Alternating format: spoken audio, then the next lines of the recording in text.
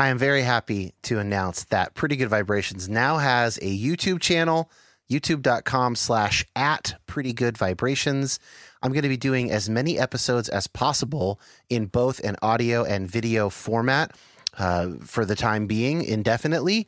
I do a lot of screen sharing. I am making some graphics for the tournament layouts. And of course, you get to see my mug and my guest's mug reacting to music. There's a whole lot of air drumming that goes on.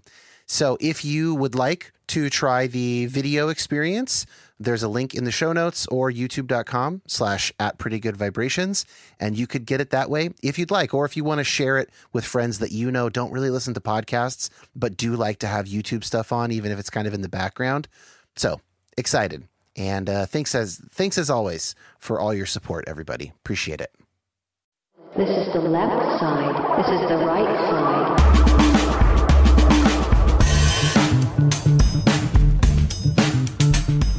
This is part 2 of my conversation with Aaron Lunsford, going through our favorite records that came out in the early 90s that were major label debuts. We talked a little bit about what major labels mean and our own band's dalliance with, flirtation with major labels, never to consummate that relationship, but our various desires and all that. We talked about that in part 1 and started talking about records, and we're going to keep talking about records now. So if you haven't listened to part 1, probably better to start there. And again, please share this with friends if you think that they'd like it, and check out the playlist associated with the episode. That link is in the show notes, as well as previous episodes. All right, thanks for listening. All right, Lunsford, what's your number 4? Okay, so this is a poser pick. Not even close to something that I listened to when I was younger. Yeah. Obviously aware of, but did not come to fully appreciate, probably, honestly, last 10 years. And it's Pearl Jam 10. It's iconic. It didn't make my list because I just don't... I'm not a huge Pearl Jam guy, but I know, but the songs are great. They're still the wallpaper of rock radio today. Yeah. And every Gen Xer's brain. It just like, I just love, dude, the vibes of this record. It sounds like a band playing live. Yeah. I don't know if they still do this, but for a while they were recording all their shows, like, and you could buy the CD after the show. Yeah. To me, this record, the production on it, the aesthetic is like, here's just like a really good band. They're kind of a jam band in a way, but they write really great songs, and I turn it on Alexa and it fills the room in a way. Huh. I'm excited to think about it with fresh ears here. What do you want to hear? So for a deep cut, that's the other thing. What is a deep cut on this record? Because you look at it half, Yeah. But I like the vibe of Black. That's like what I like to turn on. I have sitting in my living room drinking a whiskey or a beer or whatever, and I just want to fill the room with a vibe. It's this track. Here we go. I know she gave me all that she wore, and now my bitter hands shake beneath the clouds. Oh, what was everything? You hear what I mean by the live? I mean, those drums are just like, it's like arena setting on a B drums or whatever. Their dynamics, they just hold it back. They just kind of keep it back, which was so different than like Nirvana, which was like, Nirvana was just like... They're a punk band, basically, just slower, yeah. But like, Pearl Jam's like in the kind of same genre in a way. They're like grunge, they're from the same city. It's like, they're in that same world, but they're like better musicians. Yeah. Right? Like I said, in the last 10 years, I've just come to appreciate it in such a different way, even though I always knew, I like Pearl Jam, they're cool. I don't know, it's a vibe thing for me. At my age now, my life is vibes. I want to, when the kids go to bed, I'm looking for a particular vibe. And the way that sonically this record fills my living room when I'm playing it on Alexa, it is just like, we're fucking, we're here. I think we need a Pretty Good Vibrations t-shirt the primary graphic of which says "My life is vibes," and then a little Pretty Good Vibrations logo. I think I might need to get that shirt made if you give me permission to do it. Do it. Why? So why does obviously 10 is iconic. It's one of the most important records of the genre. Didn't make it to your list. So what is your experience? Yeah, interesting. I picked up on the drums being very wet, full of reverb. Yeah. But you know what it read to me less as an arena and more as like, oh, this is actually kind of the transition out of 80s rock into 90s rock. Okay. That it's a different kind of reverb. This is going to get real nerdy for just 20 seconds. A plate reverb is the type of reverb that is very common in 80s music, and then especially a gated plate reverb where it's like, it goes strong and then it cuts off really. That's that 80s drum sound. Yeah. And the verbs that they used then were very gauzy. They're very airy. Like if you have your sibilants, your S would go, like that kind of a reverb. And this is not quite to the 90s more natural in the room sound, but it's not cheeseball 80s reverb. It's kind of in between. Okay. And it really just sounded to me like, oh, they made this in like 1991 before Nevermind came out, just right on that overlap, basically. I'm not trying to take away credit from them. Do you even think like maybe they didn't even know what they wanted it to sound like? And it was just like, this is just how records sound. So it comes out August of 91, 3 months before Nevermind. So obviously it's fully, both those records are in the can before either of them comes out probably. Yeah. Nirvana has not reshuffled the landscape yet.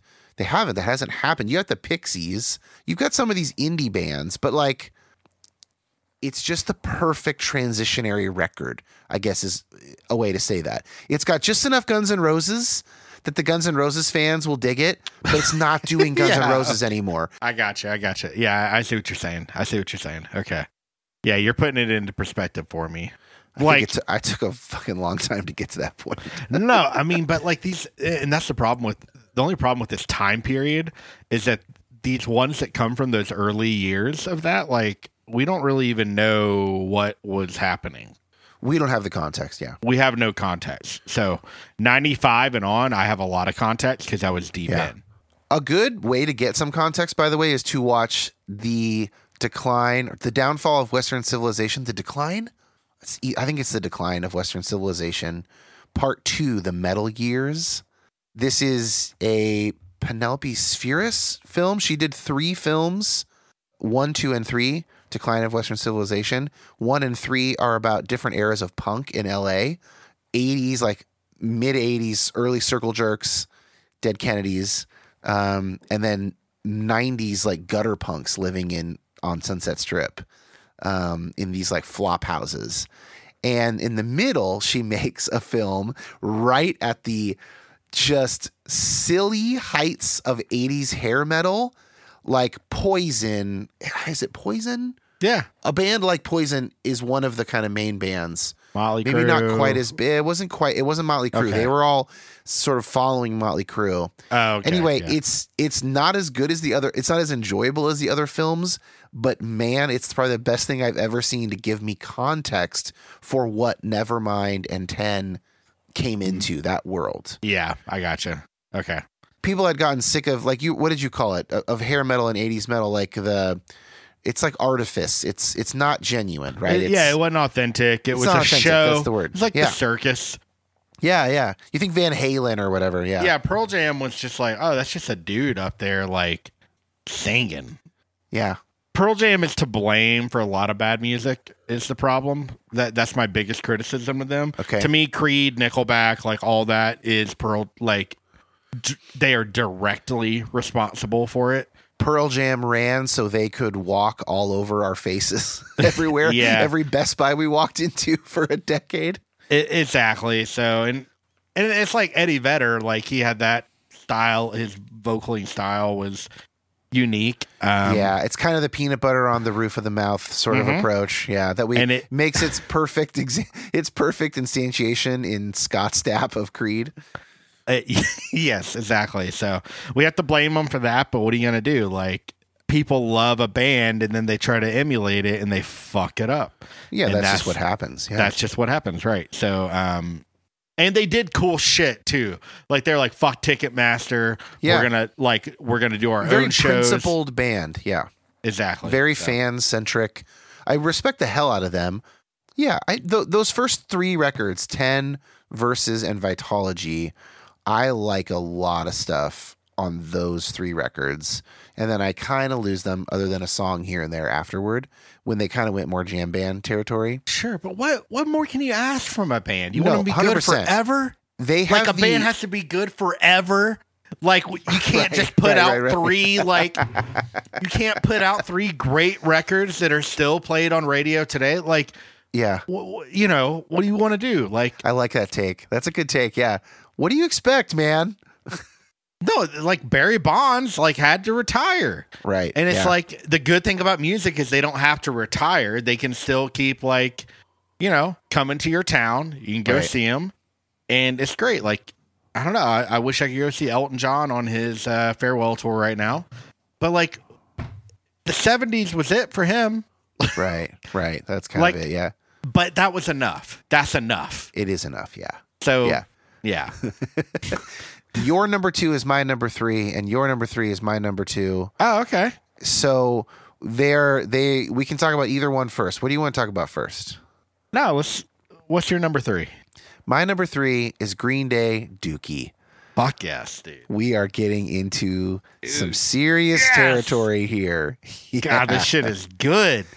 And here's the fun thing. I asked you to write down a couple songs you want to talk about. We picked the same 2 songs. Are you serious? Serious. Wow. So let's start. Okay. Let's start by listening to some of Dookie, and then we'll keep talking about it. So track 1, Burnout. I specifically am queuing up the drum solo section. Count me in. All right. Which was like really formative as I'm deciding to become a drummer. Here we go. 1994.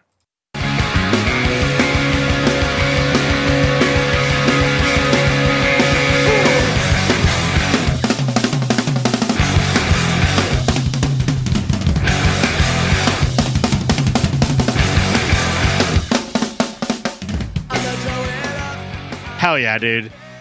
All right. Can I call out? You told me you were going to play it, and I started tapping, Yeah. and I nailed the BPM, dude. I You knew nailed the fucking exactly BPM. how fast it was. I know yeah. how fast that song is, and Yeah. it's because this record, this is the. So I told you that 16 Stone was like the first record I felt like I discovered. Yeah. But Dookie was the first record that I ever bought that was a rock record. So okay. this is like coming out of Vince Gill, Coolio, like all that, like Gangsta's Paradise. Yeah. I bought Dookie in a Walmart or something. My parents let me buy it unedited. We had just moved to Arkansas, so it's like January of 1995. So Yeah. I bought it, and like it was, oh man, it was everything to me. Like, holy shit! It. When I talked about being a 6th grader at the new, smaller Christian school and feeling like the edgy public school kid, yes. like I sort of have the image of the Dookie album cover projected onto my brain as I think about that topic. You know, Did you used to study it and like yeah. look at it like a Where's Waldo? There's- Like, yeah, the huge animated, hand drawn cover, all Yeah. these little Easter eggs all over. I just remember feeling so fucking cool that I like had that record and I listened to it and I was learning to play it on drums, even though I could barely fucking keep up. Yeah, Fast, just everything was just fast, but right. weird for a punk band because there was no punk beat like Yeah, like the really no- fast one. None yeah. of those beats. It was Yeah. all just like fast, like rock beats. It's more like 70s punk in terms of its tempo. Yeah. Not as much 90s punk, but it's definitely punk. There's not another genre that Dookie fits into other than punk or pop punk. Of That's course what it not. is. Yeah. Fucking Basket Case, like that video.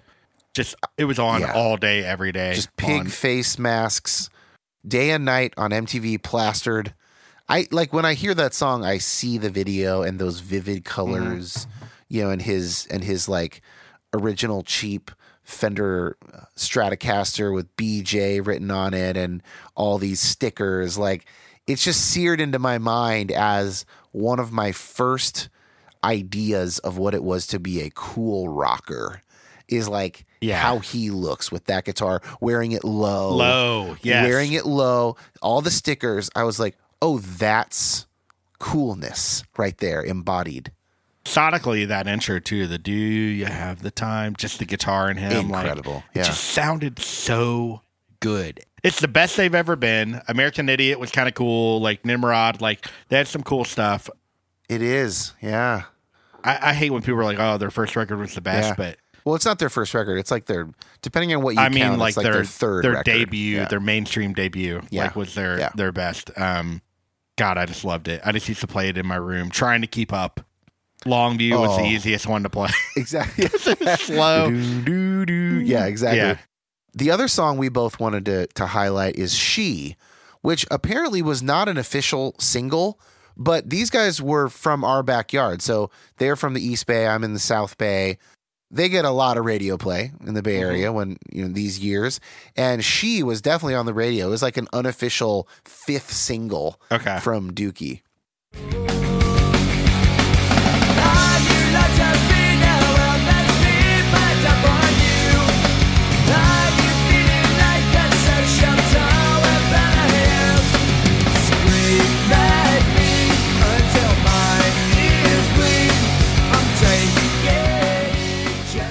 It rips. Can I say "When I Come Around" is the worst song on that entire record?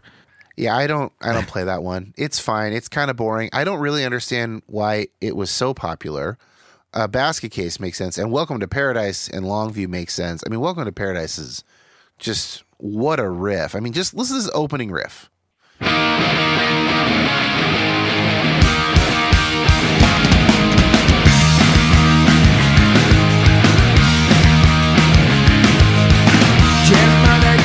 Elemental, just fists of stone. Yeah. Everything you want in a simple rock song, it's there. Just play the beginning of Basket Case. Let's just do it. Okay, let's just do it. Come on, let's follow our hearts. Do you have the time to listen to me whine about nothing and everything all at once? Why don't records sound like that anymore? Is it just me? Or do they not sound like that anymore? No. Okay, I knew this was going to come up, and I'm excited that it's coming up. Around 93, 94, in my mind, we reach a pinnacle where we've gotten rid of all the excesses of 80s production. We have made our preamps and our boards and our tape machines, like they're high fidelity as analog pieces of equipment. And we've maybe solved some electronics issues that they didn't understand as well in the 60s and 70s. And we've got full EQ spectrum. Things can be bassy. They aren't just kind of in that mid-range like 70s recordings anymore.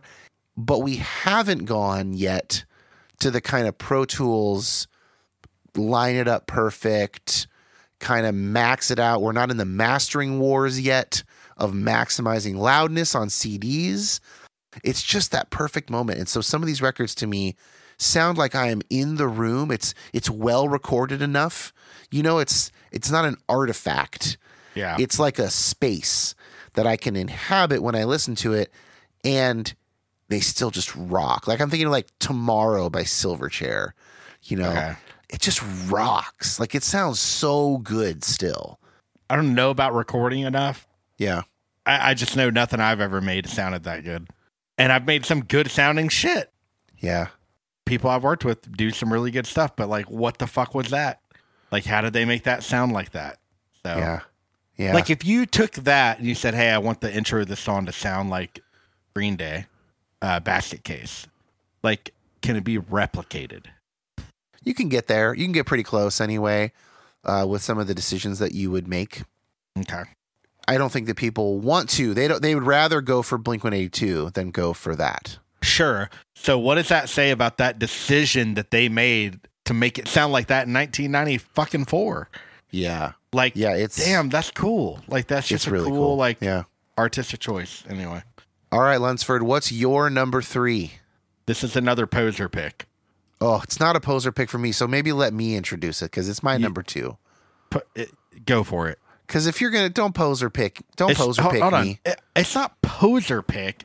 It's later appreciation pick because their other big record was what got me into them. Yeah, Melancholy and the Infinite Sadness. Yes.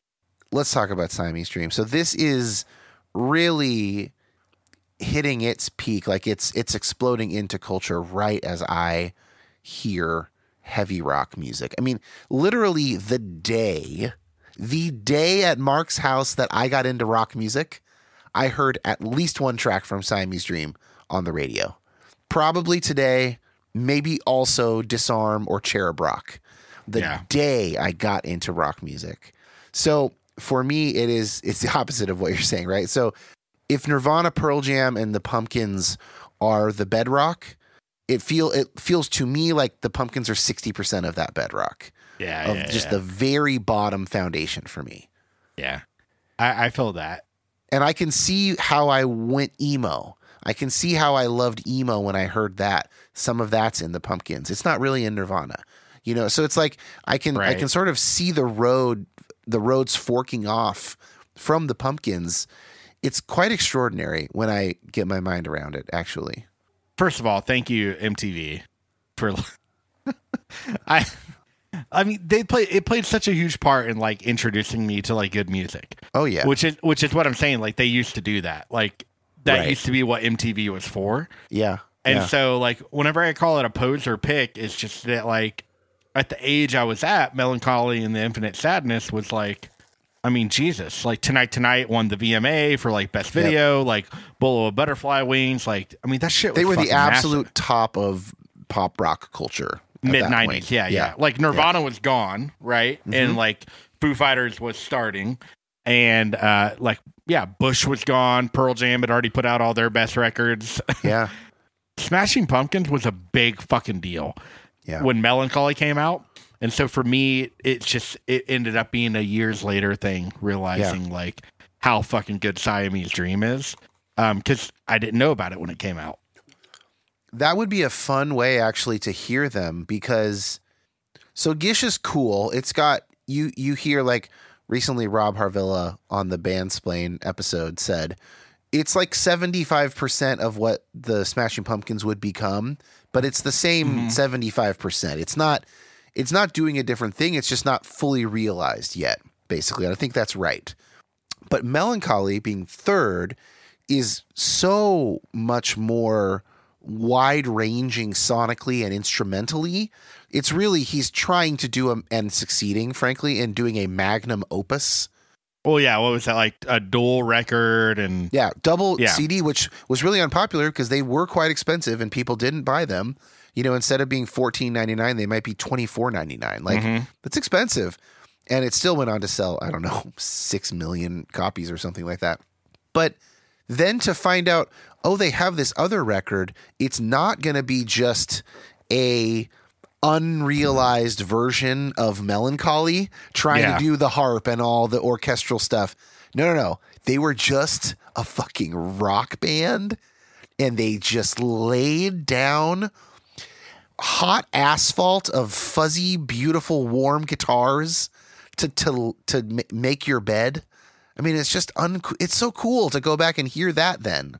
Have you seen their the SNL performance that went viral recently? Probably. It was playing that record. They were playing Cherub Rock, maybe. Maybe, yeah.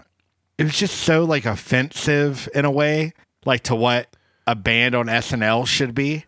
You know what I mean? Like just loud, no click track, like changing tempos. I did see that. They're going like pretty like 5% faster by the end of the song, like pretty significant. Yeah. Billy Corgan sounds weird as fuck. Like it doesn't make sense why when you get like even like all right, Nirvana feels edgy, Pearl Jam like that's a different type of voice. Billy Corgan like kind of fucking annoying. He's got a weird voice, yeah. Like it's an annoying voice. It is sometimes effective. It's not really ever pleasant. Exactly. Yeah. Yeah. So the fact, like, how does a band like that get that big? I don't know. The songs just fucking rip. Yeah. Jimmy Chamberlin, I'd want to think about it more, but he might be my all-time number one favorite rock drummer. I think he's the best one. I think he's the most talented rock drummer. I think he's better than Grohl. Matt Chamberlain of Soundgarden and now Pearl Jam, he's up there for that era. Lars Sure. Ulrich. Shut the fuck up. Well, he's always got his foot going on his hi-hat, even when he's playing Ride or Crash. Again, sorry, in the weeds for drummers, but it's like this metronome added in, but it's not a perfect metronome. It's a person keeping it along with their own time and tempo. And that has a propulsive effect. Cherub Rock, which is what we're going to hear first, you can hear it. You know, if you're not a drummer, you don't know what drums sound like, you might not be able to pick it up, but he's playing a cymbal. It's riding out, it's crashing out. And then there's also a tss, tss, tss, tss, tss, that's giving propulsion to everything as it moves forward. It adds a little energy.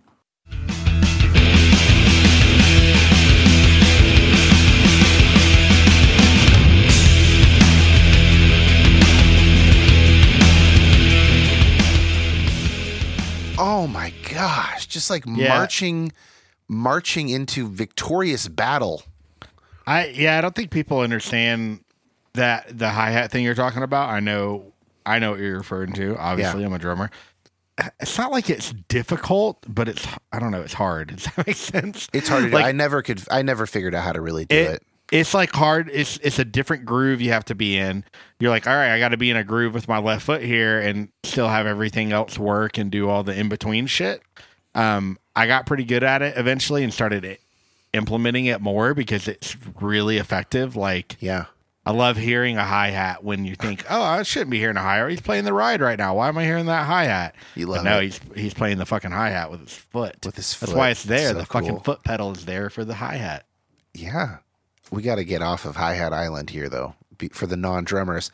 So Sorry. I'm not going to play Today or Disarm or Mayonnaise. Those songs all absolutely slay. I'm going to play Geek USA because this track, I just love the fast tempo. It's basically a suite. It has like 3 or 4 distinct parts, changes tempo. You get this fast riffage and then straight into this like super soft, gauzy, dream pop, like shoegaze breakdown. And they can just go back and forth and it all works. I think this song it's surprising that it hangs together when you realize how disparate the parts are. We'll hear it. It'll make more sense after we hear it. Here's Geek USA.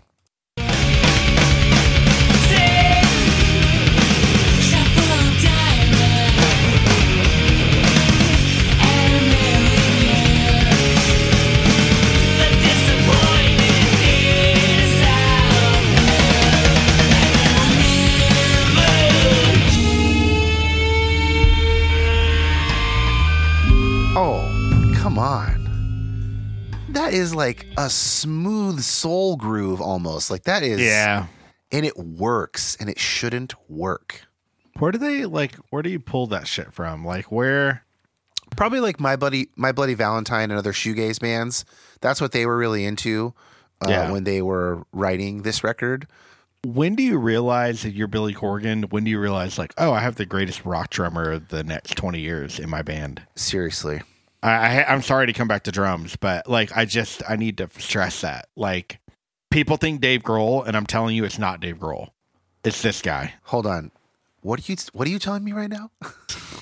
I'm telling you, as in the people out there. Yeah. I agree with you. He's a better drummer. He is my favorite rock drummer. I'm saying it. I'm going on the record. I'm with you. I'm throwing caution to the wind. Okay, the critics be damned, Lunsford. I'm I planting don't think my the critics flag. disagree. That's what I'm saying. I think this is like, I feel like it's like a non-mainstream opinion that is like 100% validated. Yeah. To me, it's almost like if for some reason people didn't know Scorsese was good at directing movies. Right. That's what it feels like to me. Yeah. Yeah, De Niro's pretty good, but I mean, yeah, it's probably why the movie's good because Billy Corgan wrote those songs. No. Fantastic. Siamese Dream, you will be in my life forever. I cannot imagine my life without that record. And I never have to. That's the good news. I don't have to be without it. Okay, we are down to, we have the same number one, Aaron. Not surprised. Not even like because I like whatever I know about you, like to me it's just obvious for any person that cares about music or likes good music that this would be it. And before we even do it, it's not even their best record, which is wild to me. It's not their best record. Wow. And I go back. I mean, it might be. I go back and forth, but I don't think it is. And nobody, just in my opinion, everybody else on this list, probably their best record. Probably.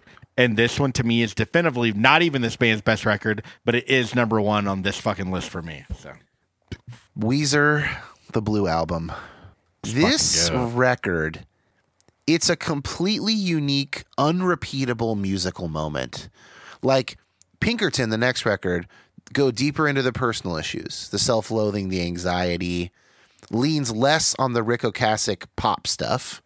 And then the Green Album, after the backlash of Pinkerton, leaves almost all the vulnerability behind. Yeah. And Rivers starts employing spreadsheets and like hires Rick Ocasek, and they go all in on the pop angle. And that's basically what they've done with a few exceptions for 20 years now, starting with the Green Album. But the Blue Album, all those pieces are in perfect ratios with each other. They are the yin yang symbol, right? Like the perfect balance between everything. And then add to that, this album hits me at the absolute perfect time. Spring 1994, I'm 10 years old. I'm in 5th grade. I just got into rock 3 months ago, maybe, when this hits the airwaves. And in comes a unicorn. You'll like this. The first time I heard Weezer was at a church camp. I do like that. They would do these camps, and it was like there would be a pool there, and they had bunkhouses and stuff. And it was like where they would do revivals and stuff. And I can't remember. There was a word for it, and I can't remember what the word for it was. But it was this type of place you went. But, you know, the kids would go, you know, and I went one summer. I hated every second of it. I had so much anxiety the entire time. All the other kids were assholes, like bullied, whatever. But some kid had, they had Blue Album on a tape, and we would listen to it at night. Oh. In the bunkhouse. Like my gosh. What a memory. Yeah. That's cool. That memory just came to me just now. You talking about it, I swear to God, I haven't thought about this since then, and wow. I'm just now remembering it. But I remember we listened to the Sweater song over and over and over and over because it was just such a bizarre, like, sweater song. Like, what is this? Like, why is he singing about a sweater? Like, I don't even get this. But yeah, church camp.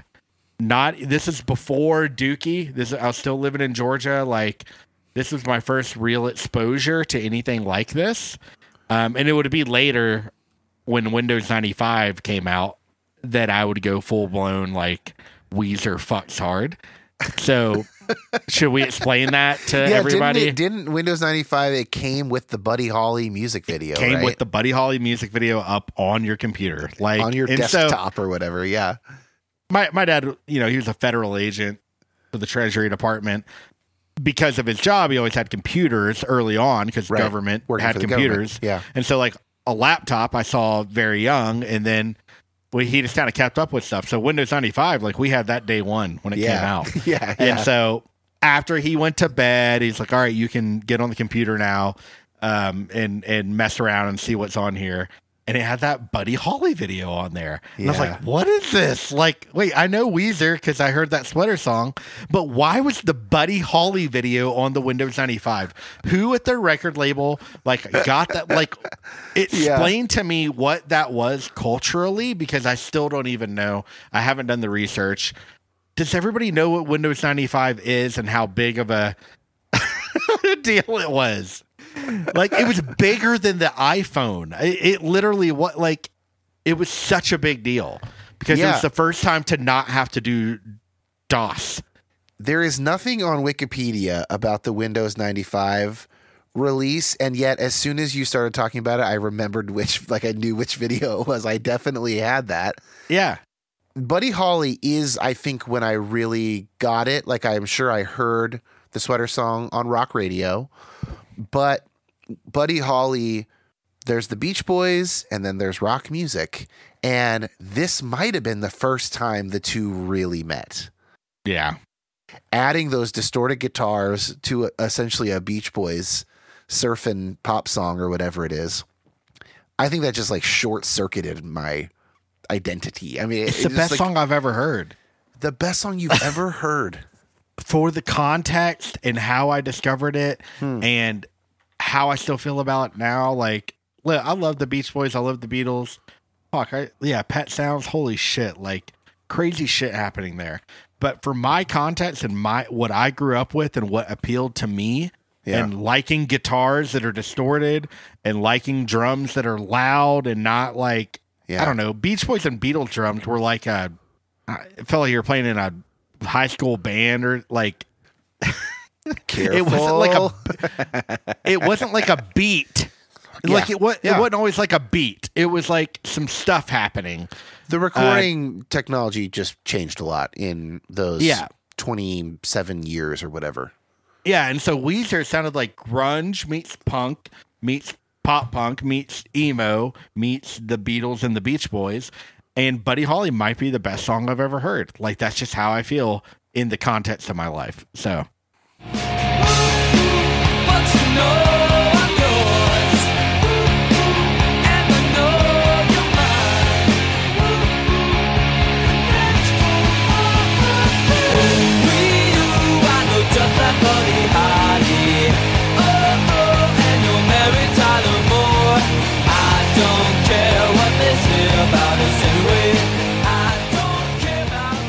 sounds like shit too. That's the other thing. Every other record we've been talking about how good Dookie sounded, Siamese Dream, 10, Nevermind, but like this record sounds like shit. No, I do not. In a way, it sounds like shit.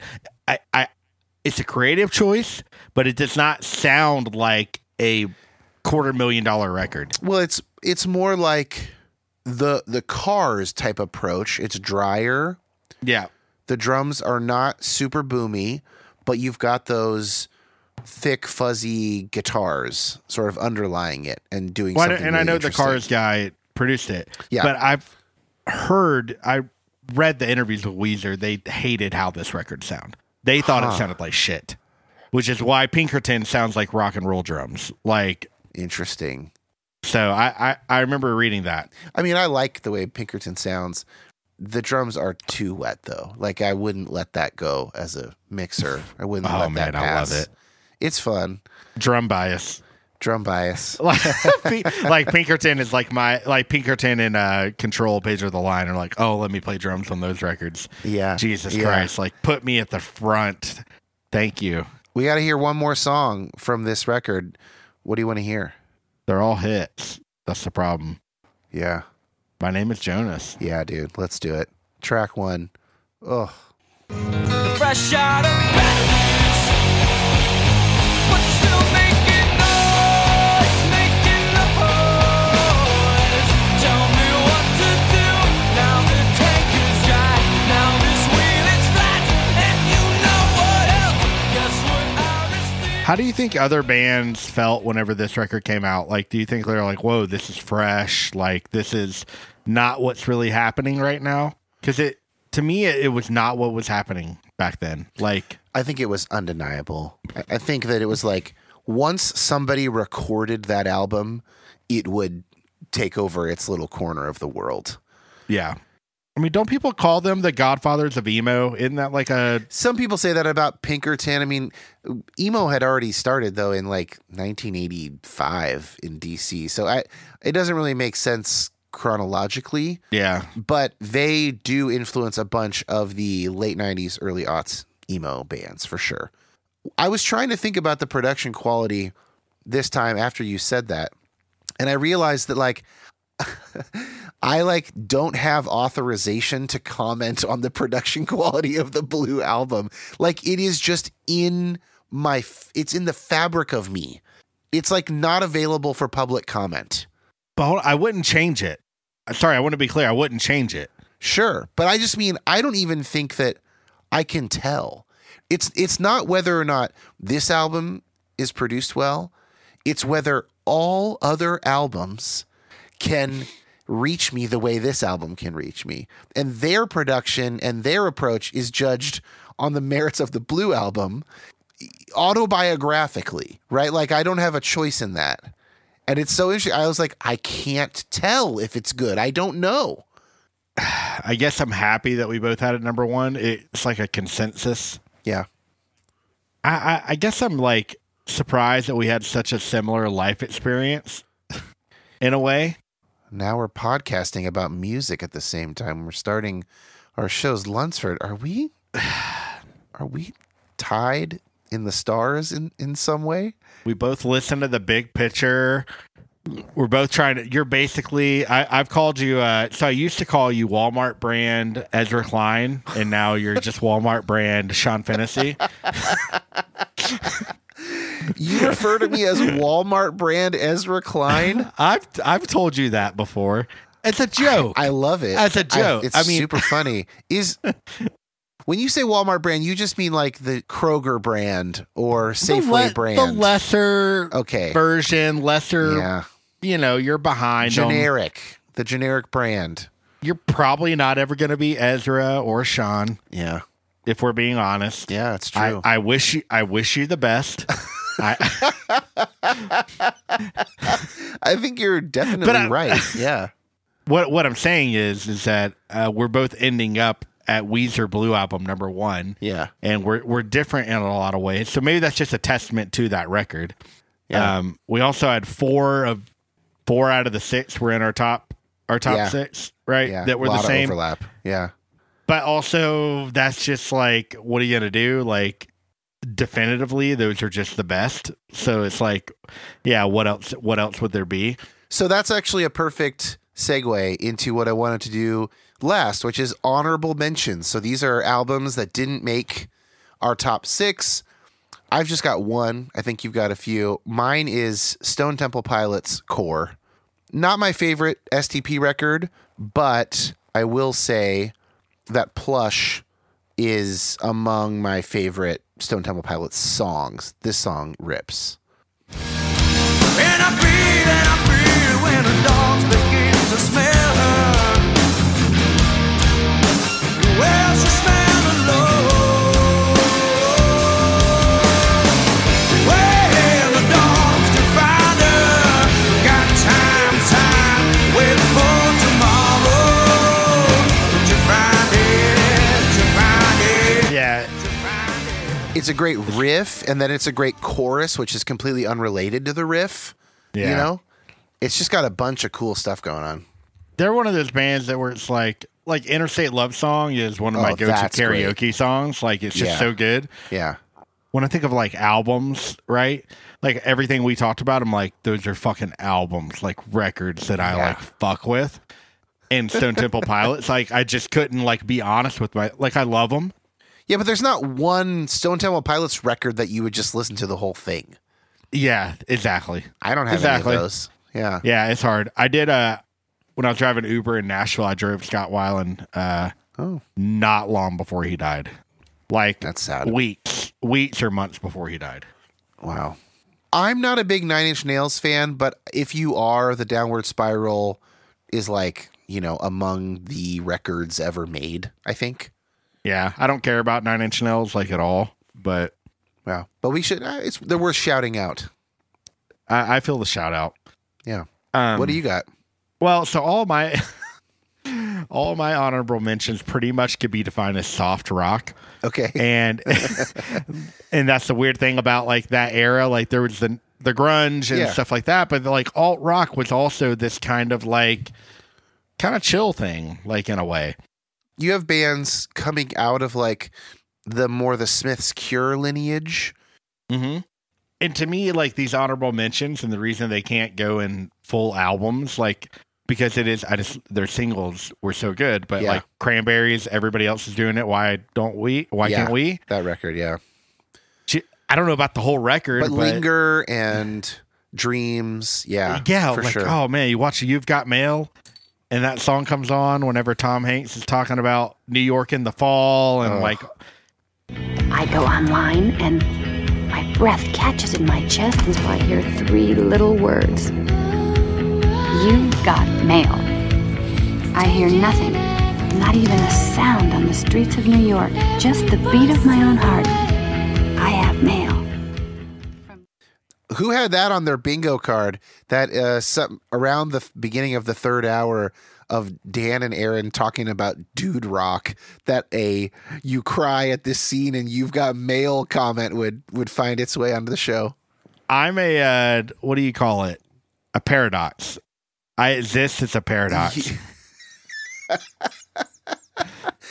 You, Aaron Lunsford, are an enigma. And then that was the other thing I was going to say is an enigma. Yeah, for sure. Alan Turing could not figure me out. All right, I'm smart. I know history. I know who fucking people are. What else? Counting Crows, August and Everything After. To me, that's alt rock. And it's like, but it's outside of what everything we've been talking about. Oh but my again, gosh. I think that I just dropped the ball. If I had realized that, I guess I thought maybe they're not a rock band. I think they're alt rock. To me, they're college alt rock. They're college alt rock. You're right. They are. And, okay, where would they go? On my list, if I had remembered to include them, it would be before Nevermind. It'd either be 3 or 4 on my list. I almost included them, but I didn't because I don't know enough about the entire album to really speak to it in a way. But just again, based off their singles, like Round Here, vibes, man. Holy shit, the vibes. So We came from Nashville with a suitcase in her hand. She says she'd like to meet a boy who looks like Elvis. And she walks along the edge of where the ocean meets the land, just like she's walking on a wire. Good pick. Hootie and the Blowfish. Okay, let's move on. Come on, keep going. Okay, craft review. But all right, so this is what I was talking about. If I was if I was picking off Aaron in 1995, 1995 Hootie and the Aaron, Blowfish craft review would have been on that list. And then the other one I had, the other two I had, Temple of the Dog, just because that one song fucked so hard. Yeah, it's a great song. That one song I think is the best song of that style for the era. I don't mind stealing bread from the miles of decadence. Yeah, that is like the best Pearl Jam song. And he had Cornell on it too. Real Pearl Jam fans are going to hate me for saying that. And then I don't know if it counts as alt rock, but a couple lists I was looking at had it on as a rock record was Jeff Buckley Grace, but I don't really think it's. I never got into Jeff Buckley. That's a cool way to end the episode. You hate music. Because I'm not cool. Aaron, this was very, very fun, man. We did. I think we did a pretty good job with it too. Yeah, but you never got down to why I hate nostalgia. You know, I never saw an opening. Do you want to try and address that right now? No, if you want to chat after, we can. Maybe that's better off, Mike. Go find the music draft wherever you listen to podcasts, unless it has been renamed by the time this airs. It doesn't have its own feed yet. But it will by the time this comes out, I think. Yeah. Okay. Yeah. Okay. The music draft. And you can also be heard on the It's All Over pod, formerly Bad Christian, occasionally. Yep. We're fucking around over there. Having some fun. All right, man. Thanks so much. Thanks, Dan.